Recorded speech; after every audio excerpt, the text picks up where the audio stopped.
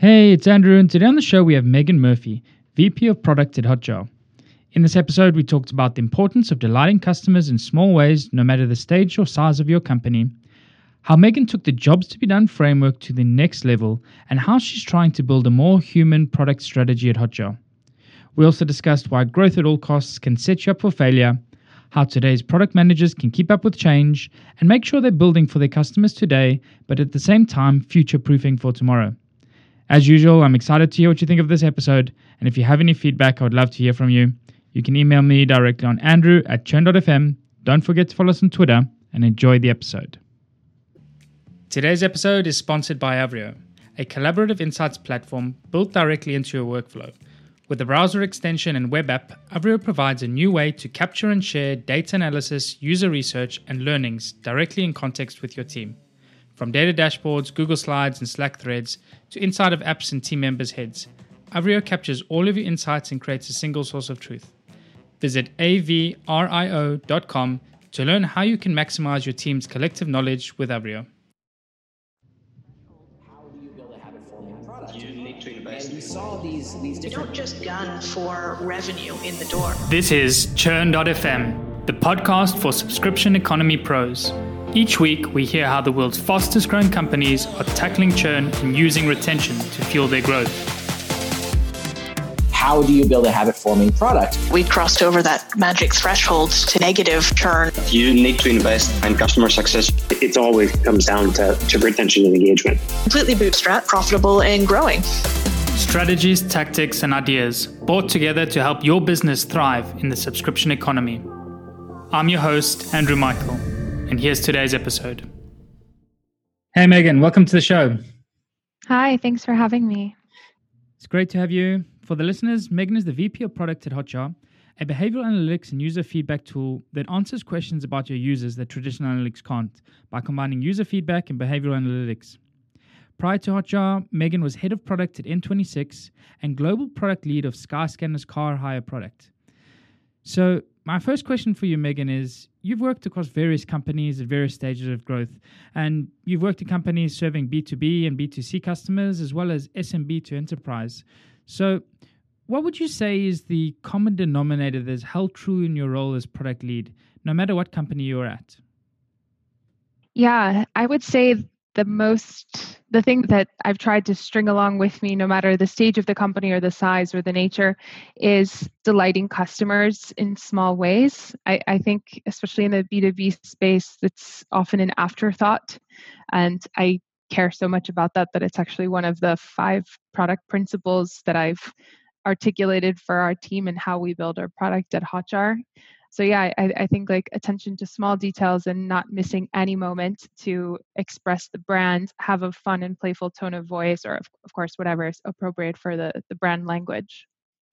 Yeah, I definitely see that as well. I think when it comes to B versus B2C, like on the B2B side, we typically tend to be very bland in our communication. We forget that they're actually humans at the end of our products. And we almost try to take the more formal route 9 times out of 10.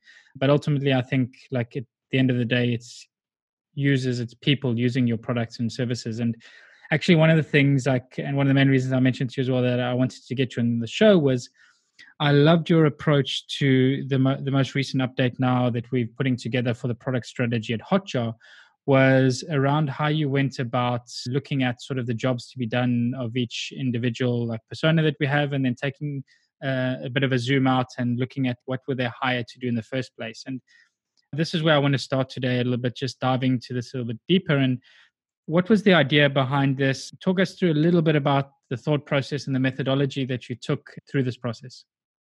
Cool. So at Hotjar, we say that we serve 4 main personas, and those personas match very well roles and disciplines within tech. So we say, for example, that we serve digital marketers, we serve product managers, UX designers, etc. And when we think about how we build our product on a day-to-day basis, we use jobs to be done to frame what is the context that somebody would get value from this. But I think that we've traditionally looked a little bit too narrowly at, okay, as a UX designer, I want to XYZ. And sometimes we forget that those XYZ tasks and jobs to be done are actually in the broader context of the UX designer's role and their career and their life. And I think in work and in life, I'm not afraid to let my head go in the clouds a little bit and to zoom out, because I think that's the only way that we can actually understand how the daily decisions that we make tie up to the big picture. So in terms of the product strategy, one of the first things I did was look at the job descriptions of the roles that we serve at Hotjar. What are the actual job listings on LinkedIn? What do they say that those roles need to do? And then I looked at 5 job descriptions for each discipline, and then created this aggregate job description based off of the common denominator that I saw for each listing. And what I found was that ultimately, all of the roles and all of the personas we seek to serve seek to synthesize a bunch of inputs, like a bunch of noise and signals, make sense of it given their specialty, and then tell this very compelling story that's going to convince their product manager and their other stakeholders that they have to prioritize the thing that they found, because they found some little golden nuggets among this sea of noise, and now they need to move it forward. So no matter the discipline, that's basically what we expect of everyone. Like, synthesize and become this very compelling storyteller. And that was really the frame for the product strategy. That's how I set the context, because I think that we lose sight of the fact that our product, not just we at Hotjar, but I think in the B2B space generally, we often forget that people really care about how they perform in their roles and how that gives them validation as professionals and how that makes them feel good about themselves when they wake up in the morning and look in the mirror. And it's not the entire thing that makes them feel good about themselves, but it is a big part of it for many people. So like, getting back to this human sense is a guiding light of the product strategy that I think it was about a 3-month exercise for me at Hotjar. Yeah, absolutely. I think what I love about it as well is that obviously typically we talk about jobs to be done a lot and what are they trying to achieve with your service or tool. But what you've actually done is like taken a step a little bit further back and looked at, okay, these customers, these people that we are serving, what are they being hired to do? And in the context of their roles, like what could we do to help serve them? And I think a lot of times you think about, you want to create a product that it becomes like, makes your users superheroes in the sense that gives them superpowers. But often you look into the job they're coming to you for, as opposed to what are they trying to achieve within their current roles, and then taking that lens view. So I loved that.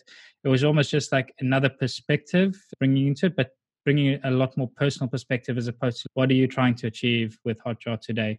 It's more like taking that step back and saying, okay, this person hired for this role needs to achieve these things, and this is how we're going to help them achieve them. Yeah, it also shows some white space in the market. So if we see that, for example, a product manager take 5 job descriptions, find the common denominators among them, and then create this ultimate job description, then actually what I did was I said, okay, line by line, like this bullet point, the product manager needs to prioritize blah, blah, blah.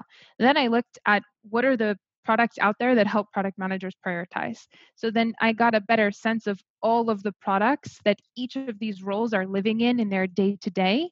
And I recognize that our biggest competitor, our biggest existential threat doesn't lie in the direct composition of those who are doing things like Hotjar, offering products like Hotjar. It actually, the biggest threat is where the people we seek to serve are spending most of their time.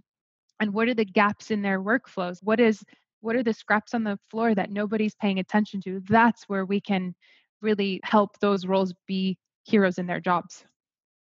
Yeah, very interesting. Like another really good lens as well, just being able to see who your actual competition is, because often sometimes we try and compare ourselves like directly to the closest competitor who has the same sort of feature set and delivers a very similar product offering. But more often than not, like your direct competition is the alternatives. Like what are people not doing? But this again is even another step further, is looking at, okay, solving fairly similar problems to what we're trying to do, just from a different perspective. And these are actually like some greater maybe competitors that we're going to be facing as we go and we start growing and moving on like our trajectory. We were talking about before the show to the 100 million mark which is something like wanted to bring up as well with you, because we chatted a little bit about it, but this sort of growth at all costs. And I asked you the question before the show, like what was the common denominator you saw between all the different companies that you worked at and the B2B, B2C, SMB to enterprise?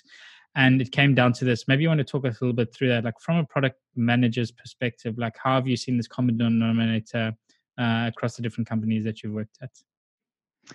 I think the biggest common denominator in my perspective is the competition that's out there.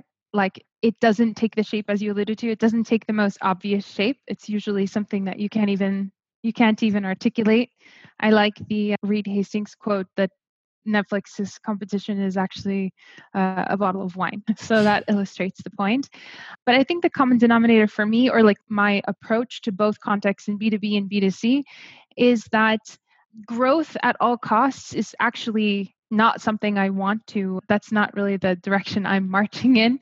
But growth to stay alive, I think, is often necessary, because if we don't keep growing and keep serving the evolving needs of our customers, then the reality is that some other smaller startups will pop up and do exactly that.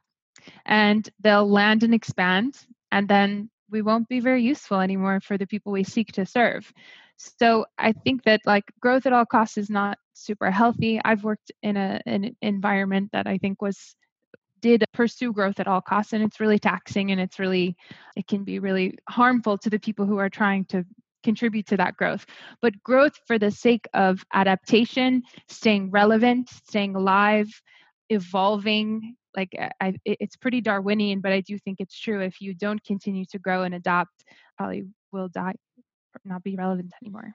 For sure. I think especially like the rapid change in the market continuously, like the rapid change of innovation, building like specifically in the software and like SaaS space, like the competition is immense and the change is immense and the technology advancement is immense as well. Like you mentioned, this Darwinian factor, and you constantly need to be making change.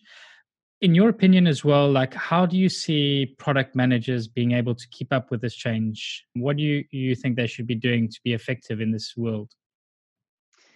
Yeah, within the product discipline these days, I think a lot of things are evolving, and that's probably true even outside of today. But when I think back to when I started in product, like the success criteria for me in my role was so different than what I would consider success criteria for one of the product managers on my team. So an example of this is that I was expected to write really detailed user stories with Gherkin syntax QA scenarios. I laugh about it now because I don't even know if people have heard of Gherkin syntax these days, and it certainly is not something that I've seen practiced in a really long time. That implies a lot of things with it. That implies that product as a discipline is less about being so explicit and descriptive such that it would diminish the empowerment of the engineers on their team. So in the spirit of today, that's no longer what's expected. But I also think that the product managers of tomorrow or whatever year in the future will have very different roles than they do today in order to, well, evolve as a discipline and also keep serving the needs of their customers. For example, these days, if you do a search on LinkedIn for either people or jobs, for research ops, design ops, product ops, you'll see this growing and growing.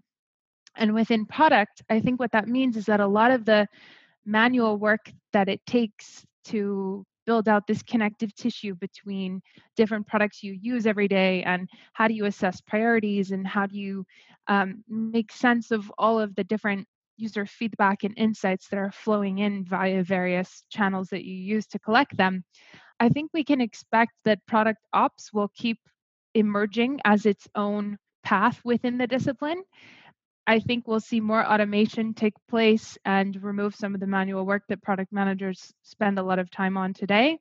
And I think that means that product managers need to position themselves as trend forecasters within their domain to look out for the signals that are around them, make sense of them by drawing patterns and understand the broader context in which that affects the mindset and the consumer behavior and expectations by looking at trends of their business and their customers' needs. Yeah, I think this is a topic as well that I've really enjoyed, like watching you at Hotjar. I think is obviously you're really enjoy topic of trends, and had a really good, interesting talk that I attended that you gave to the company as well on the topic. But the one thing I think when it comes as well, like to product development and product management in general, is you're always fighting between this balance of building for the here and now and the customers' demands and the problems that they have today, versus like where the market is going and where your product should be moving in order to meet that market in the future. And I think this is also why there's this concept of product market fit. You never really have it completely. It's a moving target, and you're always trying to move and chase and get as close to it as possible. So in your opinion, like how as a product manager can you effectively balance between the here and now versus like where the market is moving, so that you're ensuring that you're actually building for your customers today, but then future-proofing yourself for the future? First, I think it requires that you have leadership who recognizes this and gives space for higher risk, who gives space for anticipating evolving customer needs, evolving business models, evolving packaging and like pricing mechanics. So I would be remiss not to mention that I think that product leadership and general like executive leadership absolutely needs to recognize this, and ideally they set the tone such that, okay, X% of our teams and our investment will go into keeping the lights on, which means keep our existing customers happy, make sure they have a great experience, cover our costs, and then Y% goes into here are some risks that we're willing to take. And how they slice that and bucket it into like low risk, high risk, whatever is up to them. But I think that acknowledgement is often lacking completely. And then there's just this expectation that every product team is going to have both the psychological safety and the financial flexibility to figure out how to create like a well-balanced portfolio of a mix of their own product and the type of risk they take. So I think leadership plays a huge role in this. And at the individual contributor level, for regardless of the level, but for individual contributors and product managers working with their product squads, I think it takes a little bit of gusto, like a little bit of courage and bravery to recognize this and to say, okay, if we can anticipate these customer needs, what is the lowest risk way we can validate something? And if you're blessed with high traffic and you have a ton of customers, then maybe you can run a bunch of split tests to help validate what you think will be the next thing, even if there's little behind it. I'm thinking like a fake door or something like that. But if you're a smaller company and you don't have the volume to help you validate things through statistical significance, or if you just recognize that it's not appropriate to use that, then I guess going out and literally being with customers, talking to them. I hear so much discourse about that in the product community, like obsess over your users and talk to customers, blah, blah, blah. And I think it's all great in spirit. But one thing that surprises me is just how little of it is actually lived out.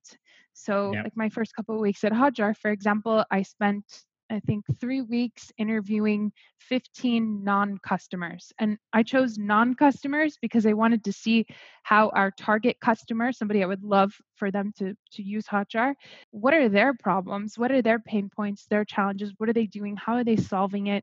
Like I specifically chose to look outward, but do my own discovery because it helped set the tone for my first couple of months at Hotjar on what the real sentiment is of the type of people we would love to do business with.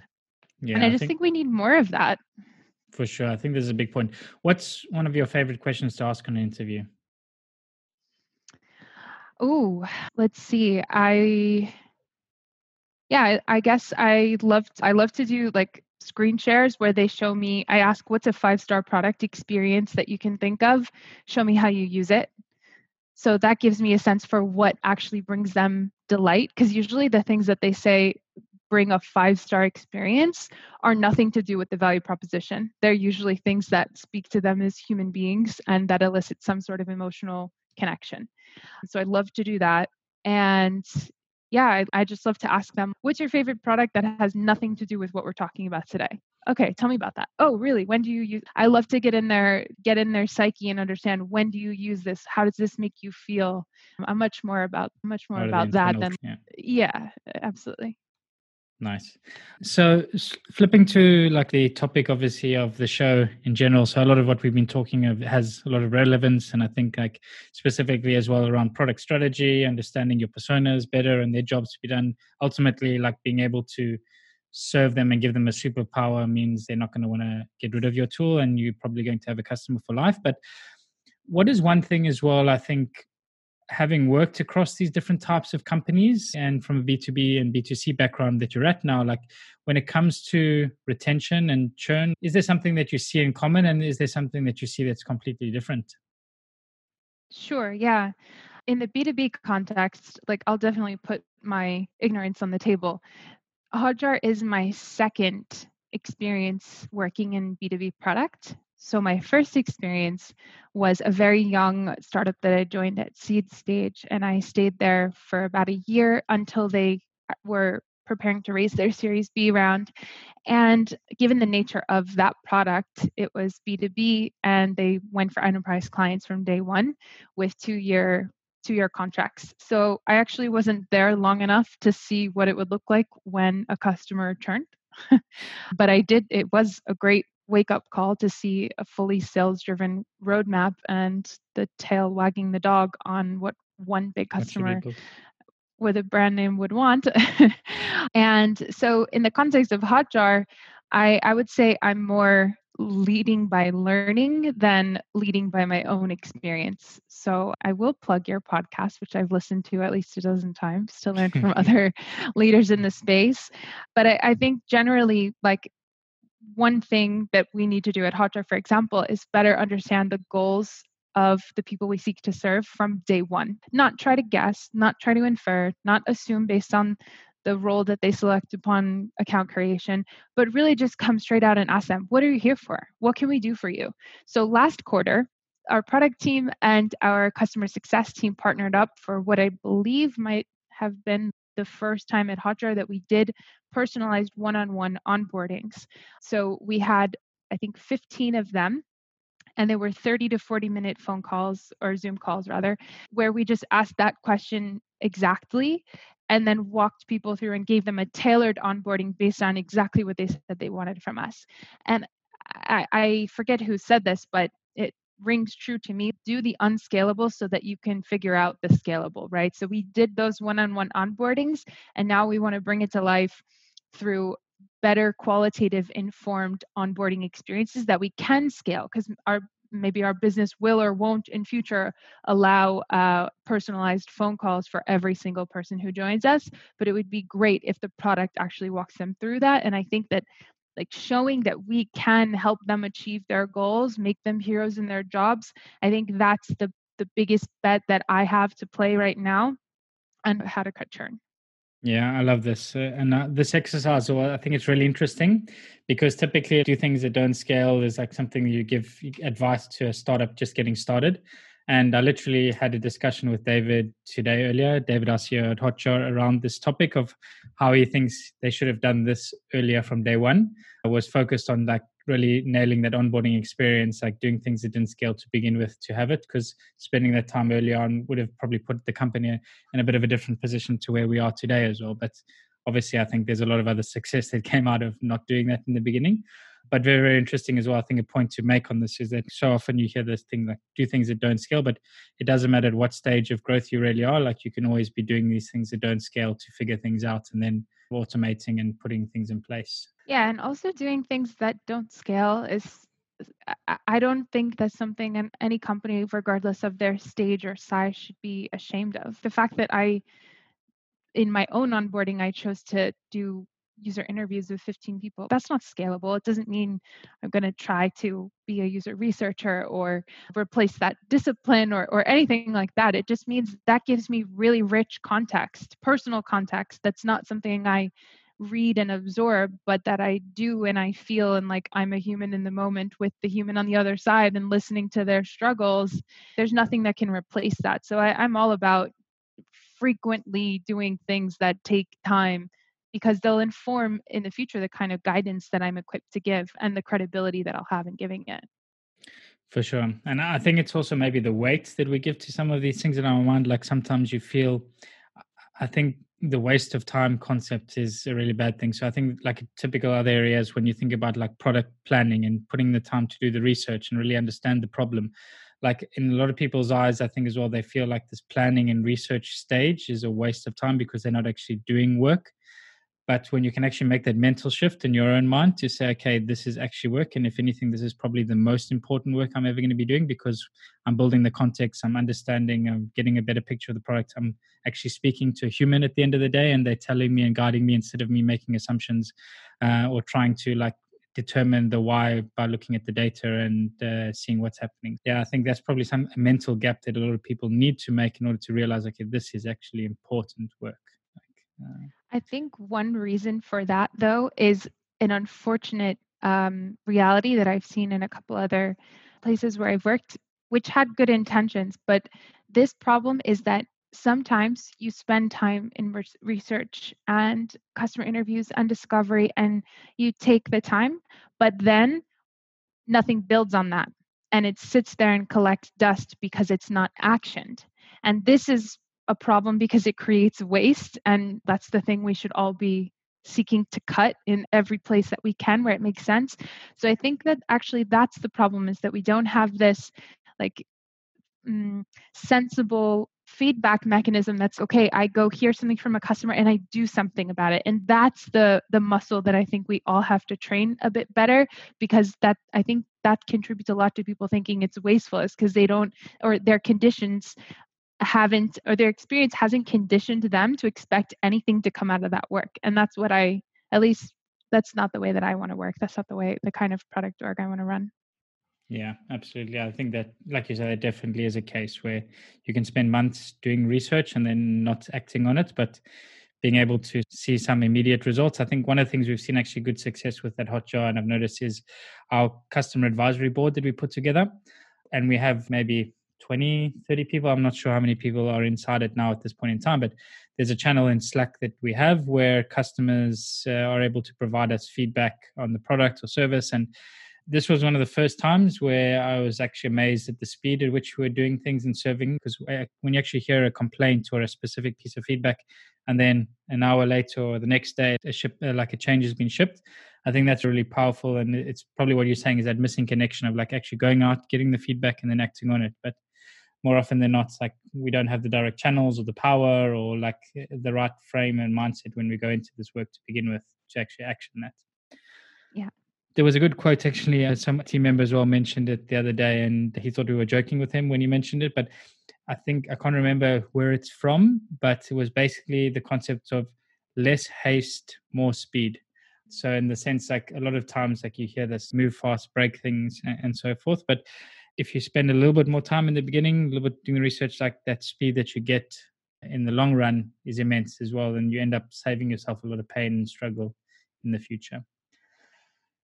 I want to save some time for a question that I ask every guest on the show. Let's imagine a hypothetical scenario now that you join a new company and churn and retention is not doing great at that company. And you've been tasked by the CEO to try and turn things around. And you've been given 90 days to make a dent. What would you want to be doing with your time in those first 90 days to make a difference? I think I would probably roll up my own sleeves and work with our user researcher and do a couple of interviews with customers at different stages of their life cycle.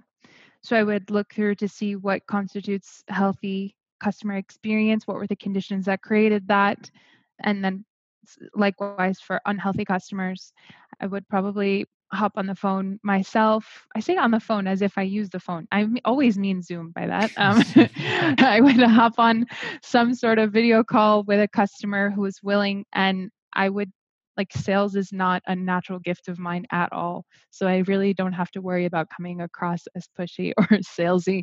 And I would just ask them like, hey, what's up? What's better? Tell me. Let me see it. Let me understand it. And I would just listen, and I would do that.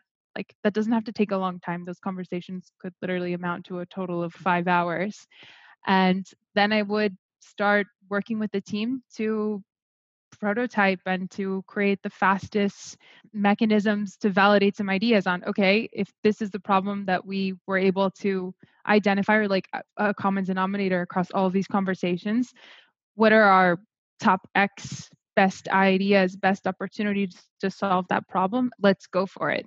If it were like really constrained to 90 days, and I assume this would be the biggest problem we'd face, I would probably go all in and rally the team behind a narrative that says, this is the gravest threat that we face right now.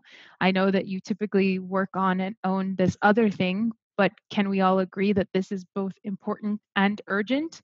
Let's go do this together. And give it that focus that it needs. Yeah. I think that alignment is like key when it comes to like solving for churn and retention, like having a central focus, having everybody understand like what the diagnosis of the problem is, and having like a clear strategy and clear narrative, I think is super important. Next question then on the same similar topic is, what's one thing that you know today about churn and retention that you wish you knew when you got started with your career? It's all about activating and onboarding and the early days, like the first taste. I think it's all about that. Yeah, I absolutely love that. And I absolutely echo that as well. I think so often when we think about churn and retention, like the immediate response is to go to look to those that have churned and try and figure out what were those reasons and how can you save them. But it always comes back down to the beginning is, first of all, did you get the right customers through the door? Were you selling the wrong promise and your product had a different fit?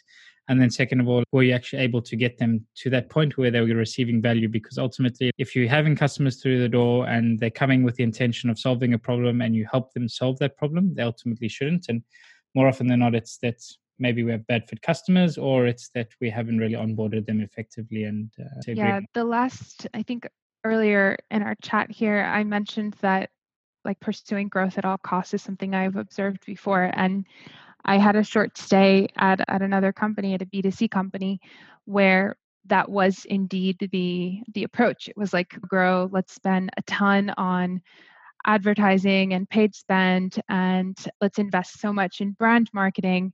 The product itself never lived up to the brand promise, and so the churn was astronomical. And the wisdom was lacking to recognize that it was because the product failed to live up to the brand promise that actually drove all of this. So when we would do churn surveys and try to understand the culprit, like it was holding a mirror up to our faces and telling us that, okay, it's because you promised this and you didn't deliver, or I don't see the point of this anymore. I don't see why I'm paying for this when the free product is good enough. I'm not getting the value that I thought I would. And so I think that if leadership doesn't have the humility to face the music and recognize that overselling and undelivering is a path to really high churn, then there's probably no room or no latitude for the actual product teams to do much about it. And I ended up leaving there anyway for reasons that were more aligned to my values and my professional goals. And that's what brought me to Hotjar. But it was a case in point. Like for me, it wasn't, I had this great example to teach me what to do. It was more like I had this anti-pattern that taught me what not to do. So I think that's more how I've learned. Absolutely. And sometimes those are good lessons too as well. They're obviously not the most pleasant places to be at or thing, but you do learn a lot, and there's a good fast learning curve there. I think as well, one other theme that has definitely been central to what you've been saying today is that in order to effectively increase retention and tackle churn, there really needs to be strong alignment and strong education with the exec team and the leadership of the company, because ultimately if you don't have buy-in and if you don't have direction being set by them, it's going to be a very strong uphill battle for you to try and make a dent and to try and make a difference. So I think first place as well, even maybe before like starting with onboarding, is ultimately actually like really identifying within your company that yes, we do have a problem, and making sure that there's buy-in and alignment across the board from everybody to realize, okay, this is something that we really need to focus our efforts on, and we need to be aligned and focused in order to make a difference with it. But yeah. Megan, we've run up on time now. Is there any final thoughts you'd like to leave the listeners with? Anything they should be aware of in terms of your work, how they can keep up to speed with what you're working on? Sure, yeah. People can find me on LinkedIn. I'm one of the many Megan Murphys out there, but I'm the one who works at Hotjar. And in terms of parting thoughts, just thanks, Andrew, for sharing stories of so many interesting people. I'm really happy to be here. Awesome. Thanks so much, Megan. It's been an absolute pleasure having you today, and wish you best of luck now going forward. Thank you. Likewise.